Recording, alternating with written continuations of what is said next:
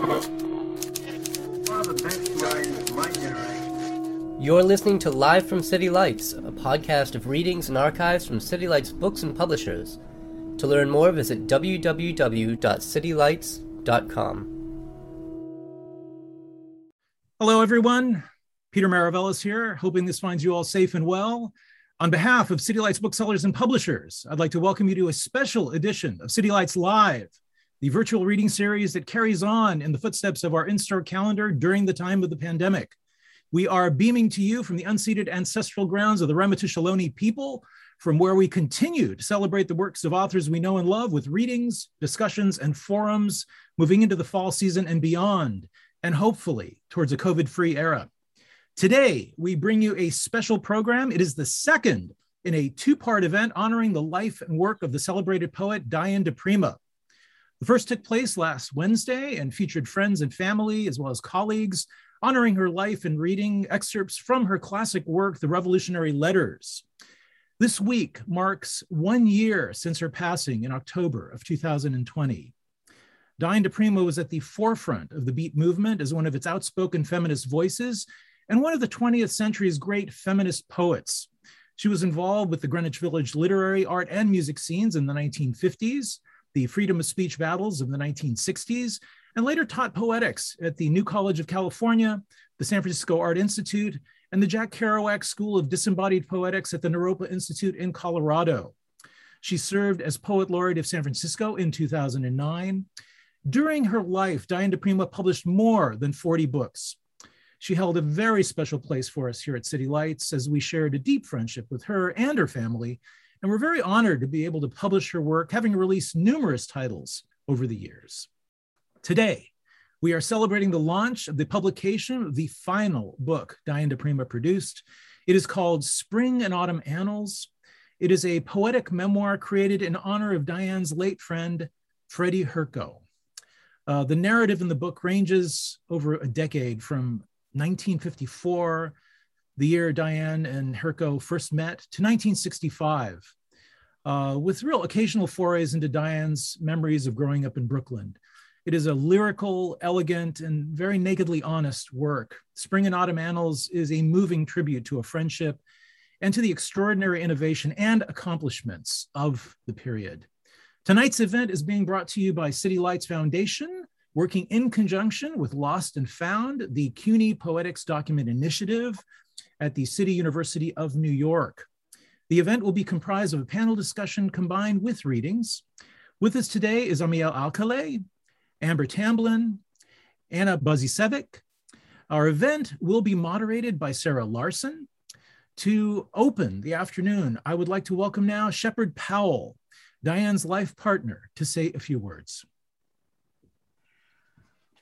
I first encountered Spring and Autumn Annals when Diane and I were kind of unconsciously courting. And she lent me the manuscript and I lay down and read it in 24 hours. I'm dyslexic, so I'm a little slow. And I had never read anything like it. At one point, Diane and her friend Brett Romer were working on a version filled with photographs. There were over 200. No one would publish it in that form. And Diane kept wanting it to be perfect. So it took 40 years or more from when she showed it to me for it to come out. And almost 50 years from the time of writing. I'm just going to read one short paragraph. It's about her printing press. I spend long hours on theater mailing lists, which you, Freddie, warned me against in our last dream together. I gather up my poems to you. I pray. The press is in the shop.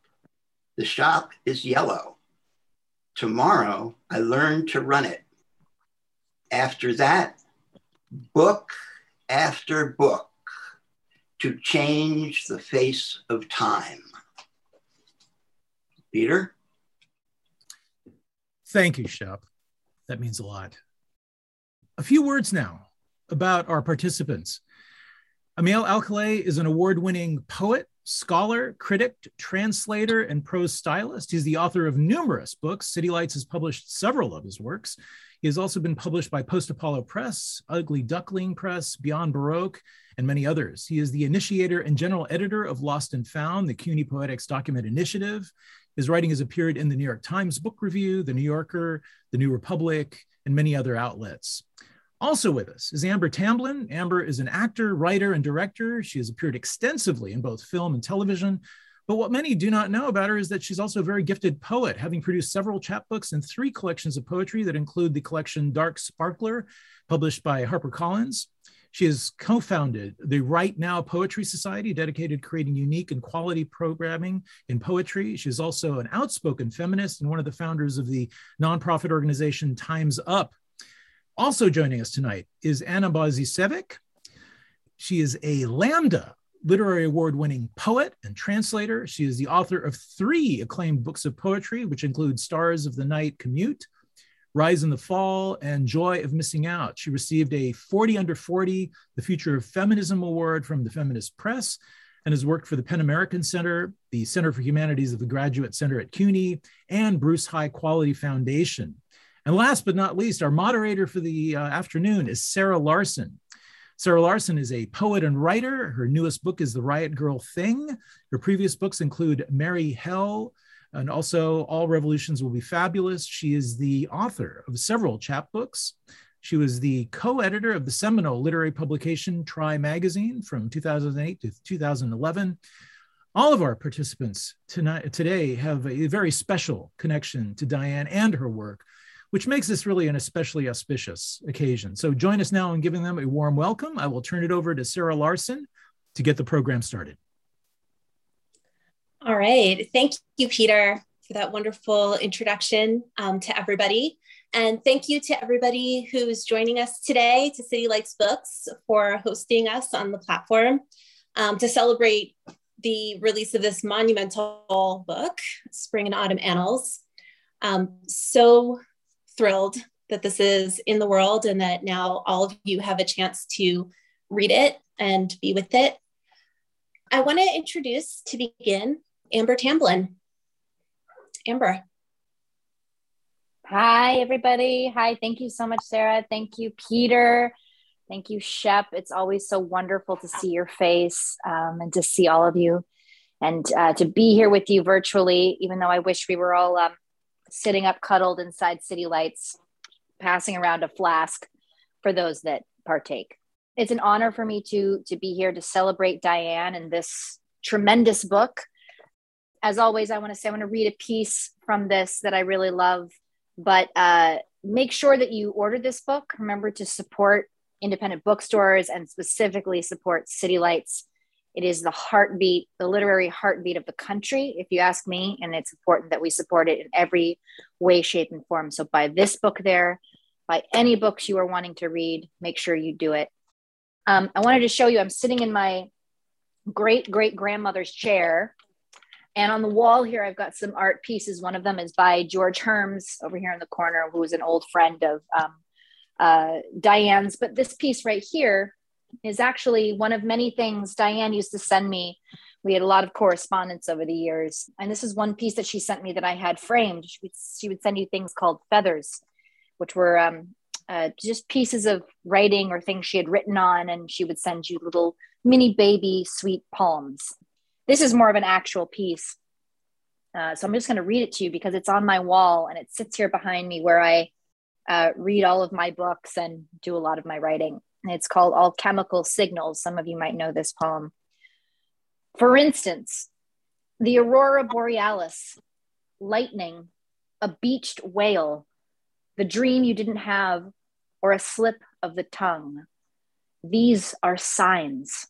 Everyone else is telling stories.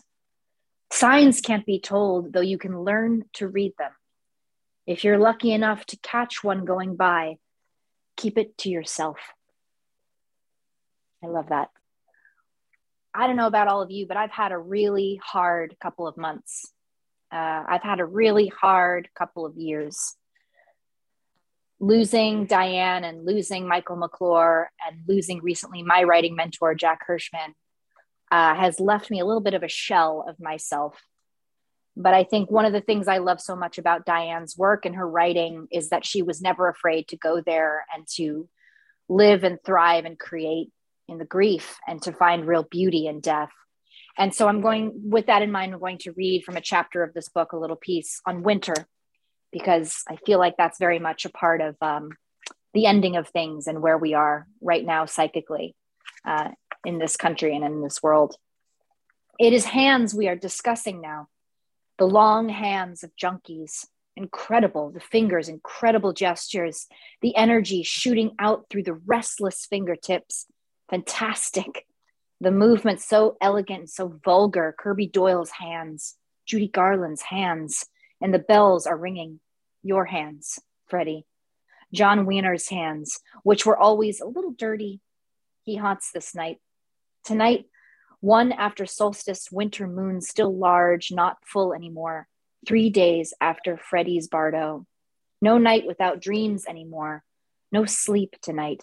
Heater rattles a little overhead, making music. Bed has one sheet, cat caws, boot marks on it. I wait for sleep.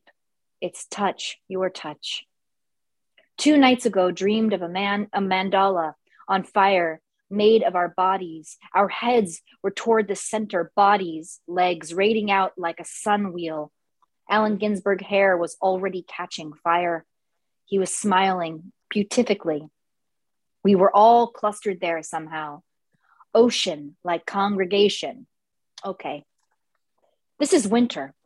This rain, this moon, the sounds in the house. Alex banging his head against the top of his crib, sounding like somebody pounding on the door. You are still the fact I live with. This is winter. We tried to make another solstice feast, but could not say the rituals. Burned a birch log to the sun, which came reluctantly back. There are earthquakes everywhere, and winds and storms, disaster areas. I think of Frank, thinking of whoever he thinks of, leaning perhaps against a window frame, thinking. I envy him, the clarity, the apparent directness. This is winter. There is snow on the ground, not much, and dirty. I have bought the children new boots with fur inside. I see them, and me, sleeping on subway ramps, shivering a little. Another winter. I fear it. It comes. I called them my brown mouse and my gray mouse and put them to bed.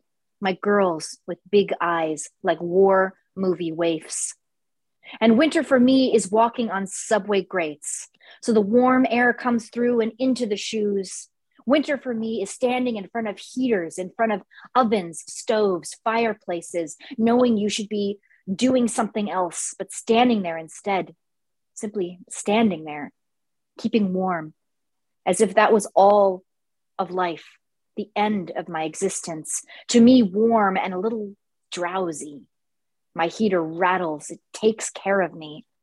Alan is typing on the other side of the wall. He raises funds for his theater. I have my press.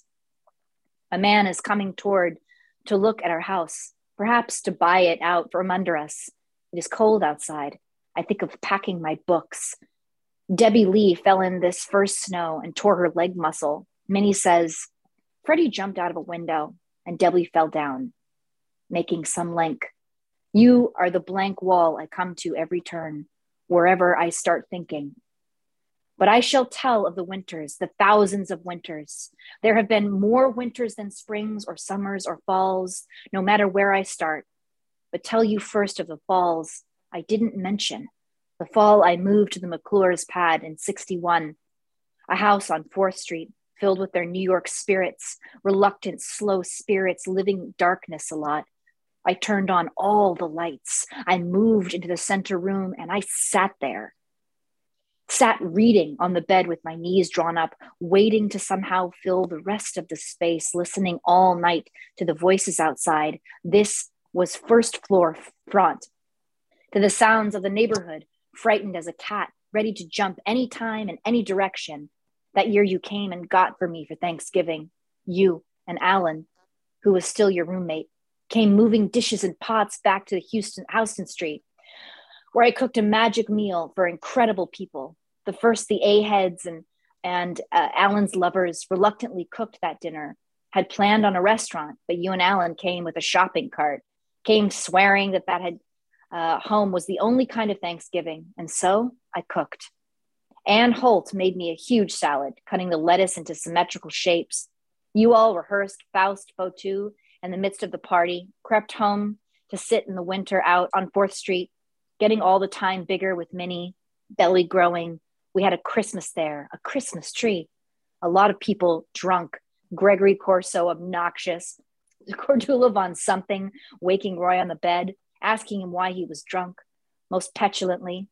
Fell asleep that New Year's Eve at 10 p.m., which, pray God, I can still do.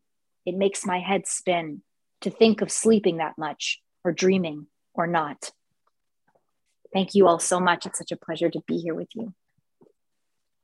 Wow. Thank you so much, Amber. That was really a wonderful passage to hear. And also just to hear how you spoke of how Diane was never afraid to go there with grief really touched me. And I think about how she really did do this sort of transformation in her work. There really was an alchemical process to it. And even, referring back to the poem, Alchemical Signals, it all kind of just ties in. It's wonderful to hear. Thank you.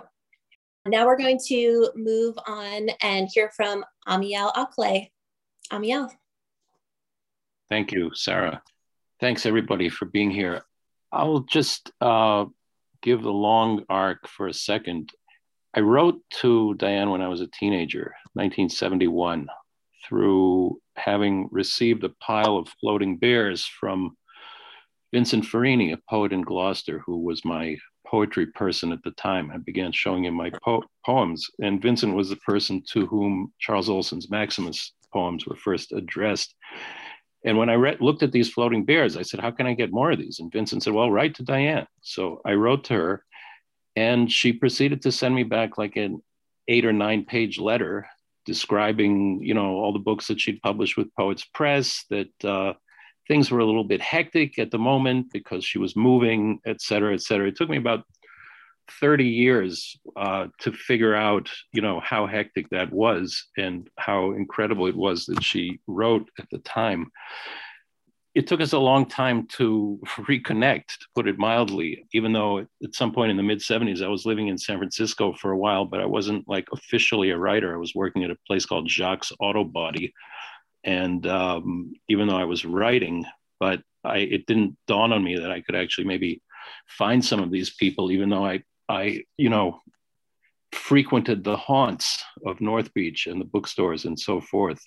In any case, sometime around 2014, Diane gave me the manuscript of Spring and Autumn Annals, and I read it immediately. I mean, in a matter of hours, and I was completely flabbergasted with the book and proceeded to make a concerted effort to figure out how we could publish it.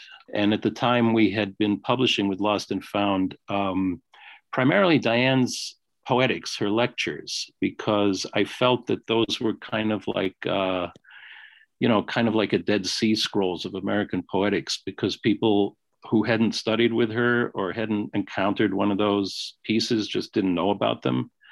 And they were antithetical to everything that was going on in so many ways. Her insistence on plain language, her insistence on staying, as she said, staying with the feeling and staying with the text and extracting from it her own set of terms and her own parameters without ever subjugating what she was looking at. And in spending a lot of time with those, I realized that Diane was a great prose writer. Truly a great prose writer. And it's something that has not really been talked about or recognized at all. And, for people who are familiar with the New American poetry, they're not really familiar with, the New American story and some of the writers that were in here, but many who were not, and people don't read the prose of Robert Creeley or Mike Brumaker or Hubert Selby or, you know, even Amiri's early prose or Doug Wolfe or any number of other people that were Diane's contemporaries and whom she was reading and thinking with and thinking about. And you can even see it in Dinners and Nightmares. It's absolutely brilliant, you know, brilliant prose. So when I saw Spring and Autumn Annals, I recognize this as a masterpiece, you know, not just of the time, but of any time. And you know, proceeded really, as people know, I'm a little bit persistent. And you know, we worked at it and we worked at it and we worked at it. And I knew also, you know, I write this in my intro. I know it was a little bit hard for Diane to let go of this book. And I think at a certain point, Shepard really cracked that, you know, and it had to do with her indebtedness to the world that she was trying to transmit to people and her desire to transmit as much of it as possible. And, you know, so I think she always felt that however it came out, it wouldn't fully be able to transmit everything that she hoped it could. But I would like to say that I think she's wrong, because as Sarah and Shepard and I know, you know, as the executors, there's a lot of things we're doing that Diane would not be happy with, but we know that they're right, and we're right too. So this is certainly one of them, and it's just an extraordinary thing. So I want to just read a couple of passages.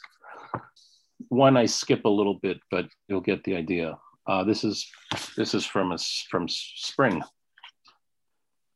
The springs before that, wandering the village, the sleeping in Washington Square and getting up to Virgil, to the writing, those notebooks not so interesting now, looking back.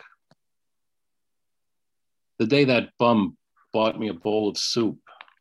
Brown eyes, you look like you need something to eat. Propelling me into a greasy spoon on 3rd Avenue. Pea soup, 15 cents. We both sat down to a bowl. Brown eyes, you know, I was born outside of time. Lord Byron was a son of a bitch, was he not, Brown eyes? If I tell you something, I can never get it back. Do you know anything about time and space?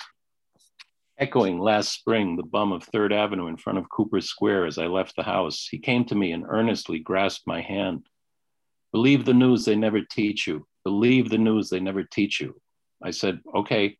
And he said, and take care of your sister. The light has changed, is softer. Soon there will be the smell of vegetation. The grocer on 6th Street looks sadly at the pavement and tells me it's the time now to plant vegetables. 40 years in the city, he still thinks of the softening earth. And one other passage I want to read, which is from Fall. Last year, 3 days before your death, did you, under constraint and complaining the while, help me to carry firewood home to the house? That which was for us epitome of house, while I explained to you how important the fire was and urged you on, bitching? Did you then desire to whisk Jeannie from her duties into a day of play? You both together instead took dance class, I insisting it was important that Jeannie take dance class. Now on the radio is La Boheme, belonging to an unspeakably ancient layer of myself. And I wonder a lot about the lost cities of Africa, how the mother fashioned them, and if they pleased her. I'm sure that Mannahatta pleased her a while. It was so willing to play, to sport in the incandescent glow of Maya. And then, drooping like John Cage in the 60s, like an old fire just before dawn, like pumpkins caught in a frost, it lies now gray.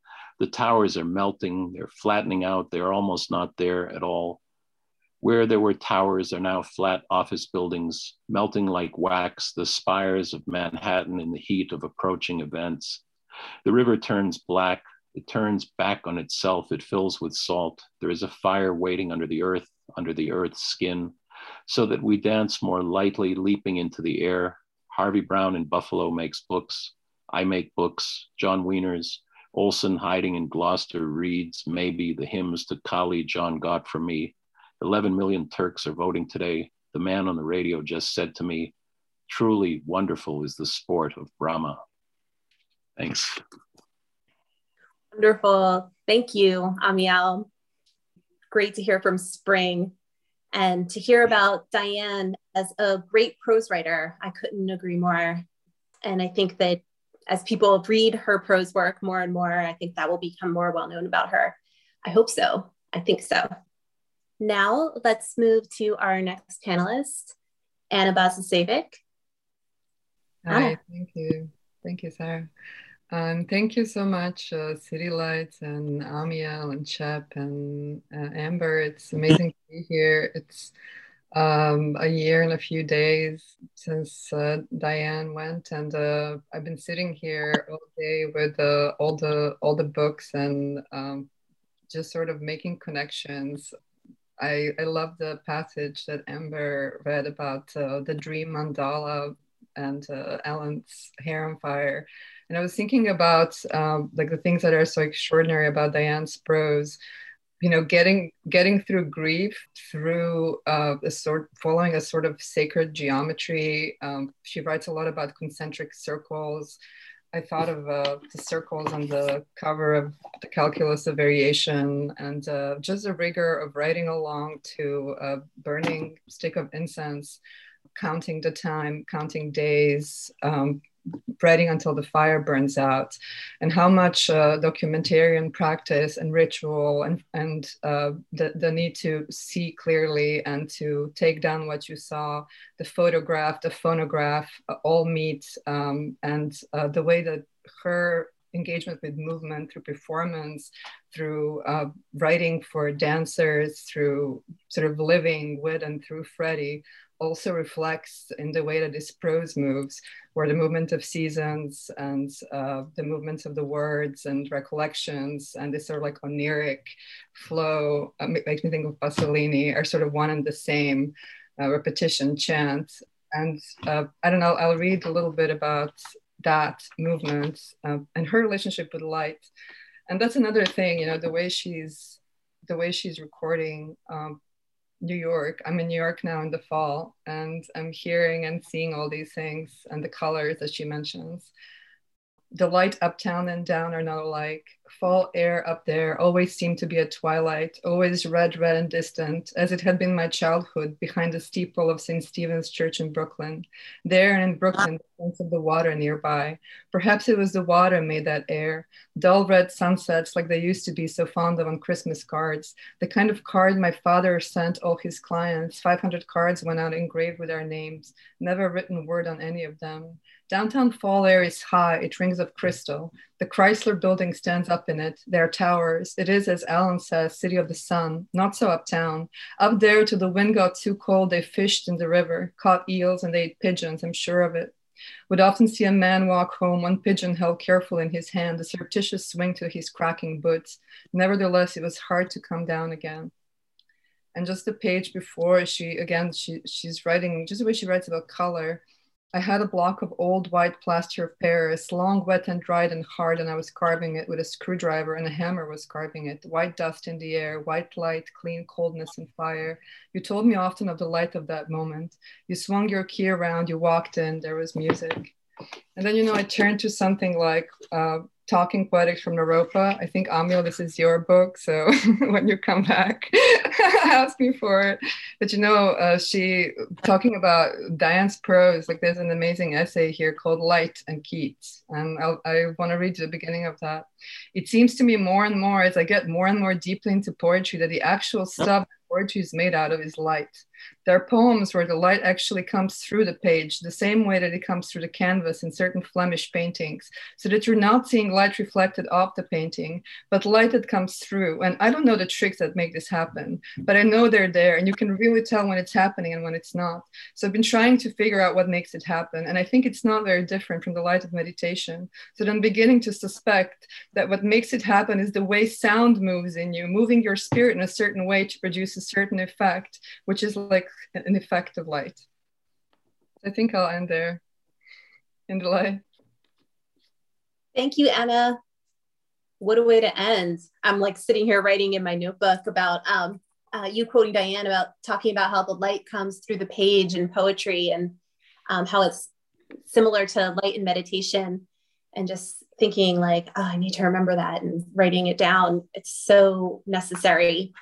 And then her relationship to sound and song. I'm also looking at these pieces of song. I'm also pretty sure this is not my book, so whoever's book it is, can't claim it. Awesome. Well, thank you for bringing that in and for speaking. So we have some time, and I believe that Amber had to go, but it was great to have her here. I want to open up a conversation with Amiel and with Anna and talk a little bit more about Diane's work and Diane's writing very specifically. So Anna and Amiel, I'll just ask you to say it, whatever it is that you're like feeling at the moment and that you want to say about what Diane's writing means to you, what her influence is. I'm thinking for myself about all of the different elements that Diane is able to bring into her work that I just find stunning and influential. Her erudition, her humor, which is great, her devotion to poetry and to the word, the visceral feeling of being in the physical world that she is incredibly able to evoke, and the spiritual wisdom that she's able to bring into her work. So with those things just kind of flying out there, I'm curious what both of you think and what are you feeling about Diane's poetry, her prose, her work? I know you want to. Where do we start? If you want, I can start. I would just say, well, a couple of things. This prose in particular is very close to me. For whatever reason, this is there's so many different elements in there that are familiar to me in terms of its syntax, its rhythm, its clarity, its impressionism, its modalities, its movements, its absolute concreteness, but incredibly ethereal qualities as well that are very close to my own thinking about prose. So when I first read it, it's a book I wanted somebody to have written, and there it was. And it, in many senses, it carried with it a lot of the qualities of the prose that I'm closest to. Again, many of the people that I mentioned, that may or may not seem apparently allied in any way, but I know that's what she was reading. I know that's what was circulating. And I know that is what those are the parameters that got into her sensibility as a prose writer, besides many other things. And I guess what strikes me also, and Anna and I, we were working Lost and Found together at the beginning, and we did a number of Diane's poetics works, and then not that long after, you also were the first, the manuscript of Spring and Autumn was handed over to you to check it against several other manuscripts, so you had a very deep dive into that as well. But I guess I would just say with the poetics too, I find it continually resonant in its most particularly in its ability to let plain language resonate fully and to trust it, because it has depths that are almost bottomless. There are layers and layers and layers, and it's a very tricky thing, and it takes a certain it's a weird kind of, and everybody who knows Diane, well, it's a weird kind of combination of absolute humility and total bravado at the same time. It's just, here's what I'm going to give you, and trust that it has been thought through for a very long time. It's not off the cuff, and see what you can do with it. And that quality really keeps coming back to me. Yeah, I was looking at that first correspondence, Samuel, when we were starting to look at the book, and it's pretty much like verbatim the way the book is introduced on the cover. And of course, everyone should get the book. But the description of, her writing for 40 minutes with the incense as a way to hold still for a certain amount of time and write. And she wrote, I type as fast as I can without cleaning up mistakes or spelling. I thought of it as a letter to Freddie. And then later, she said she cleaned up the stream of consciousness manuscript and made something people could read. So that urgency of taking it down. I remember she said something similar about writing the Calculus of Variations, which I brought up, which was that she tried to sand away the sort of rough edges and make it more like a beautiful, wild postmodern prose.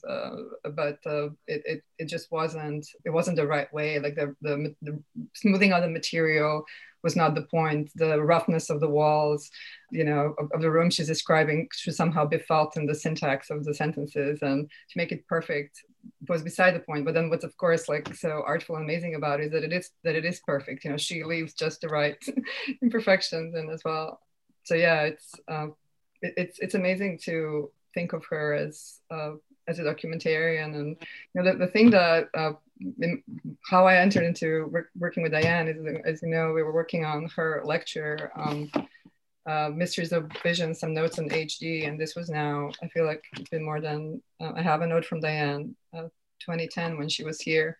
And just this idea that engaging with the lives of your peers was the same as engaging with the influences or the poets that inspire you, holding forth this conversation that was outside of linear time, where everything was important, and off-cuff remarks became mantras to repeat and remember later on, and lodestars to go by, and that everything, taking it all down was necessary, and was what was keeping everyone warm and keeping everyone alive and keeping things moving. So and I think that's something that I try to learn from her, and as she kind of pushed me out into the world to associate with the painters and musicians and architects, and sort of think about all kinds of terminologies and ways to practice that can just kind of be synthesized back into this aesthetic vision that she just so easily, it seems, manifests in this prose. So yeah.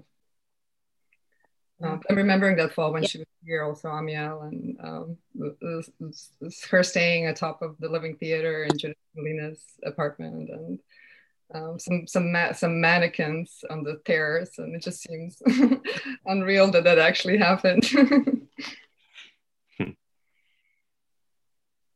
Yeah. Yeah, no, that was really beautiful to hear, and just to think of Diane amongst the mannequins is really great.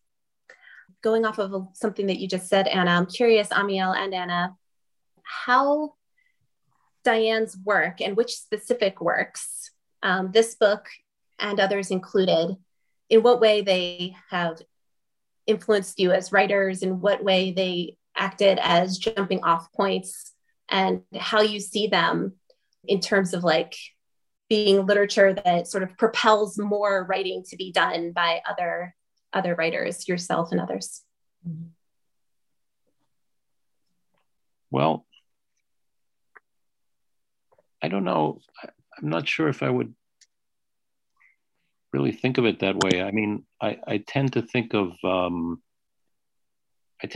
things more in terms of permission, in the Robert Duncan sense.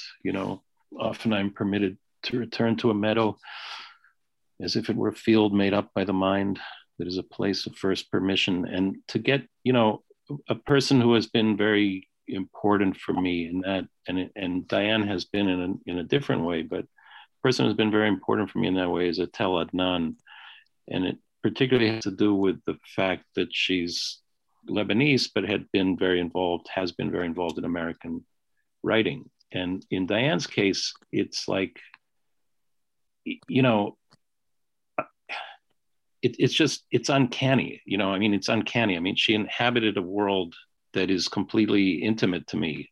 I remember you know, I remember looking at some of her diaries, big, you know, sketchbooks and diaries that are at Chapel Hill. And a lot of that time some of that time she was traveling around. She was in Gloucester, she was in Cambridge, she was staying with Garrett Lansing, she was hanging out with this guy, Mark Nunley, whom I knew, who had a little press called Restow Press. And I'm reading this stuff and I'm going like, you know, it's just this, it's kind of being able to see magnified and amplified things that are completely native to me through other eyes, and to find that I'm also an inhabitant of that world. I mean, that to me is the key for Diane. She treated writing as a place, and she was a native to that place.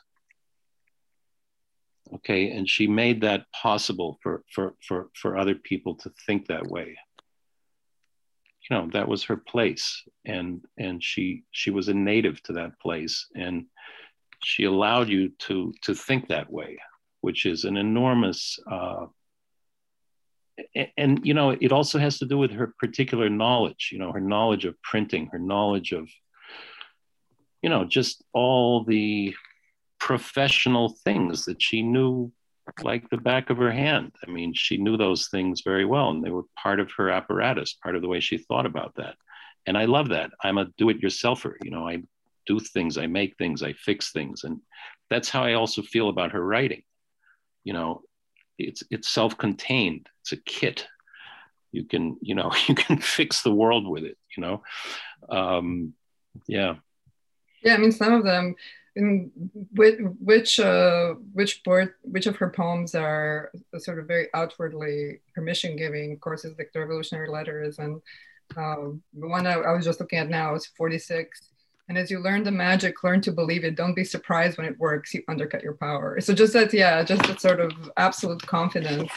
And then Shep was reading earlier about her press, and I also had this paragraph that I was looking at. It's like, I've set out, I shall buy my press. It shall be here before the winter solstice. This is the store Alan found to put it in. A little cold and white, a bit like Alan, but there's joy in that. The theater, I think, sometimes is a bit like me, with its red satin curtains, warm Stuyvesant glass. They're both on East 4th Street across from each other. I shall play Susan McSween and play The Feast. I shall be at the theater every day. And at the press, and in my study here, I have set out beyond the circle you closed. The store for the press is downstairs, half a flight, and back up the street, back exit. I shall put in a desk and sit at it, run the machine, build shelves to the glory of God and the joy of all sentient beings. So this sort of simple, I don't know, I don't think the word sacred is necessarily the right word, but maybe it is the right word. The simple embrace of this straightforward mission that consists of, you know, obtaining a machine and finding a room for it and using it for the reproduction of your friend's work that you think everyone in the United States should be able to read, and not depend on, you know, tortoise slow distribution through official channels. I don't know.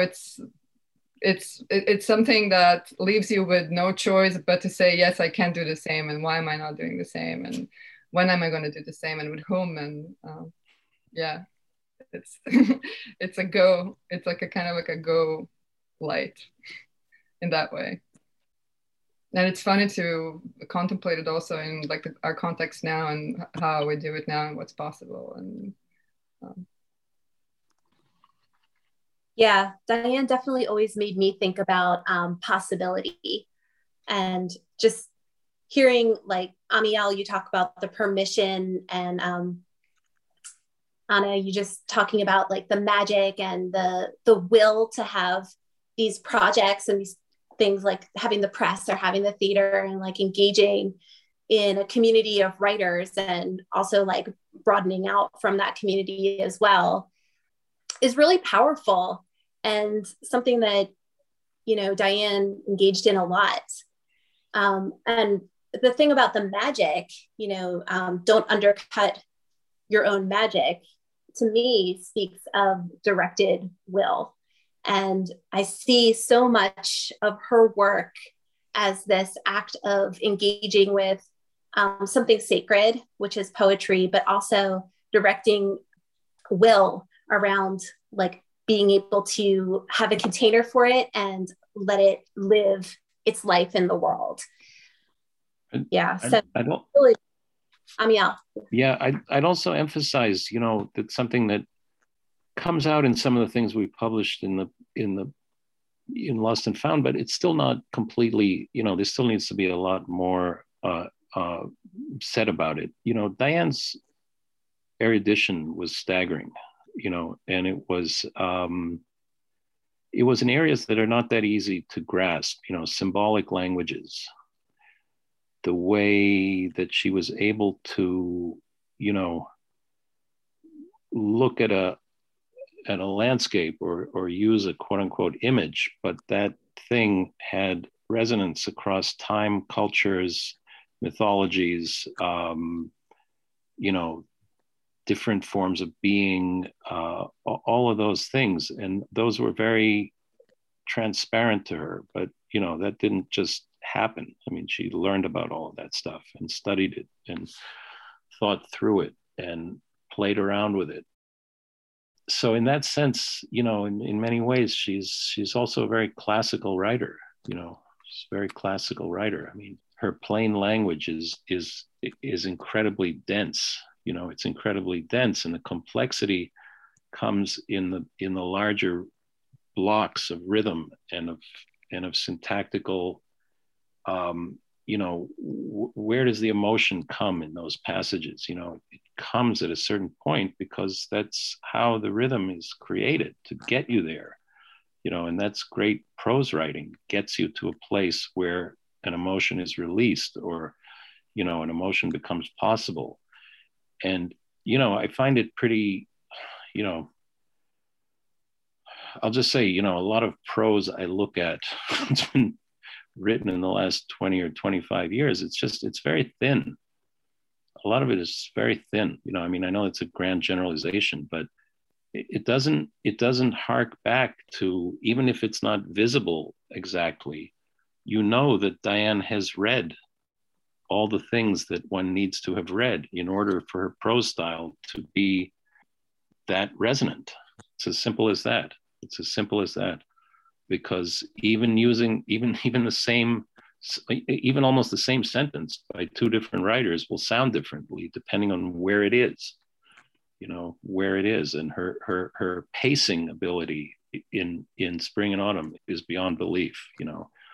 It's just the sense of pacing and of the small blocks versus the longer blocks, the things where Freddie comes more presently, the different memories, the different conflicts, the earlier memories. It's all juxtaposed in ways that make it incredibly effective and emotional, and that's not easy to do.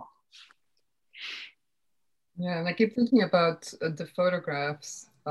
There are some in this book, but as Shep mentioned, there is a whole world of images that is unseen here. And what's amazing about the prose is that I feel like the prose pictures them so effectively, even without seeing the photos. Although, of course, I do want to see the photos.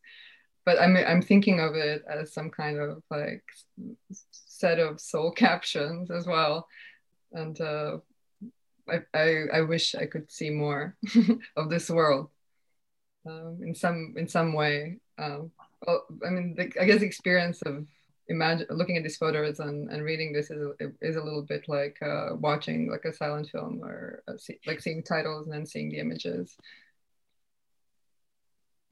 Yeah. But you're absolutely right. I mean, that was one of the things we talked about when we were in publication, was that I was trying to also convince Diane of, to say, well, look, yeah, there are all these photographs, but it's in the prose. It's already in the prose, Mm-hmm. People can, it's exactly what you said, you can see it. Kopfkino. Yeah, agreed. Okay, well, we're getting to the top of the hour. Amiel and Anna, are there any last thoughts that you have? Anything burning that you wanted to say that you haven't had a chance yet? just really happy that this is in the world finally. Yeah. To read it, see for yourself. Yeah. We are just film critics here, other fans, but you gotta see to believe it. So. Yeah, Awesome. and thanks to everybody at City Lights for getting us through this. It was, as Shep knows, there was a Sicilian moment in all of this as well. Absolutely. Yeah, thank you to City Lights for remaining a heroic bookstore and publisher. And may it continue, as Diane says. And Peter, thank you for having this space for us. And I'll turn it back over to you now. Thank you, Sarah. And thank you, everyone. I mean, this has been a really moving, a stimulating, a really beautiful afternoon. We feel so fortunate to have this amazing group of speakers with us today. And Sarah, thanks for guiding the afternoon along so smoothly. Amiel, Anna, Amber, who's now gone, an honor to have you all with us. And gratitude to Shepard for creating a kind of a positive undertone to get the afternoon started. I mean, this does wrap up our celebration in honor of Diane. But before we sign off, I would like to remind you, we have posted links with which you may purchase Diane's books. Also, please check out the City Lights website for more events coming up on our calendar. There's a lot more in the making. Also, special thanks to Chris Carosi of City Lights for all of his efforts in making today a reality, and of course, Wednesday. This event was brought to you by the City Lights Foundation, working in conjunction with Lost and Found, the CUNY Poetics Document Initiative at the City of University of New York. Thanks for joining us, everybody. Please be safe, be well. We hope to see you again soon. Thanks, Peter. See you. Peace. Thanks for listening to Live from City Lights, a podcast from City Lights Bookstore and Publishers. Our theme music was provided by Axolotl. All City Lights events are free. To see upcoming events at City Lights Bookstore in San Francisco, check out www.citylights.com/events.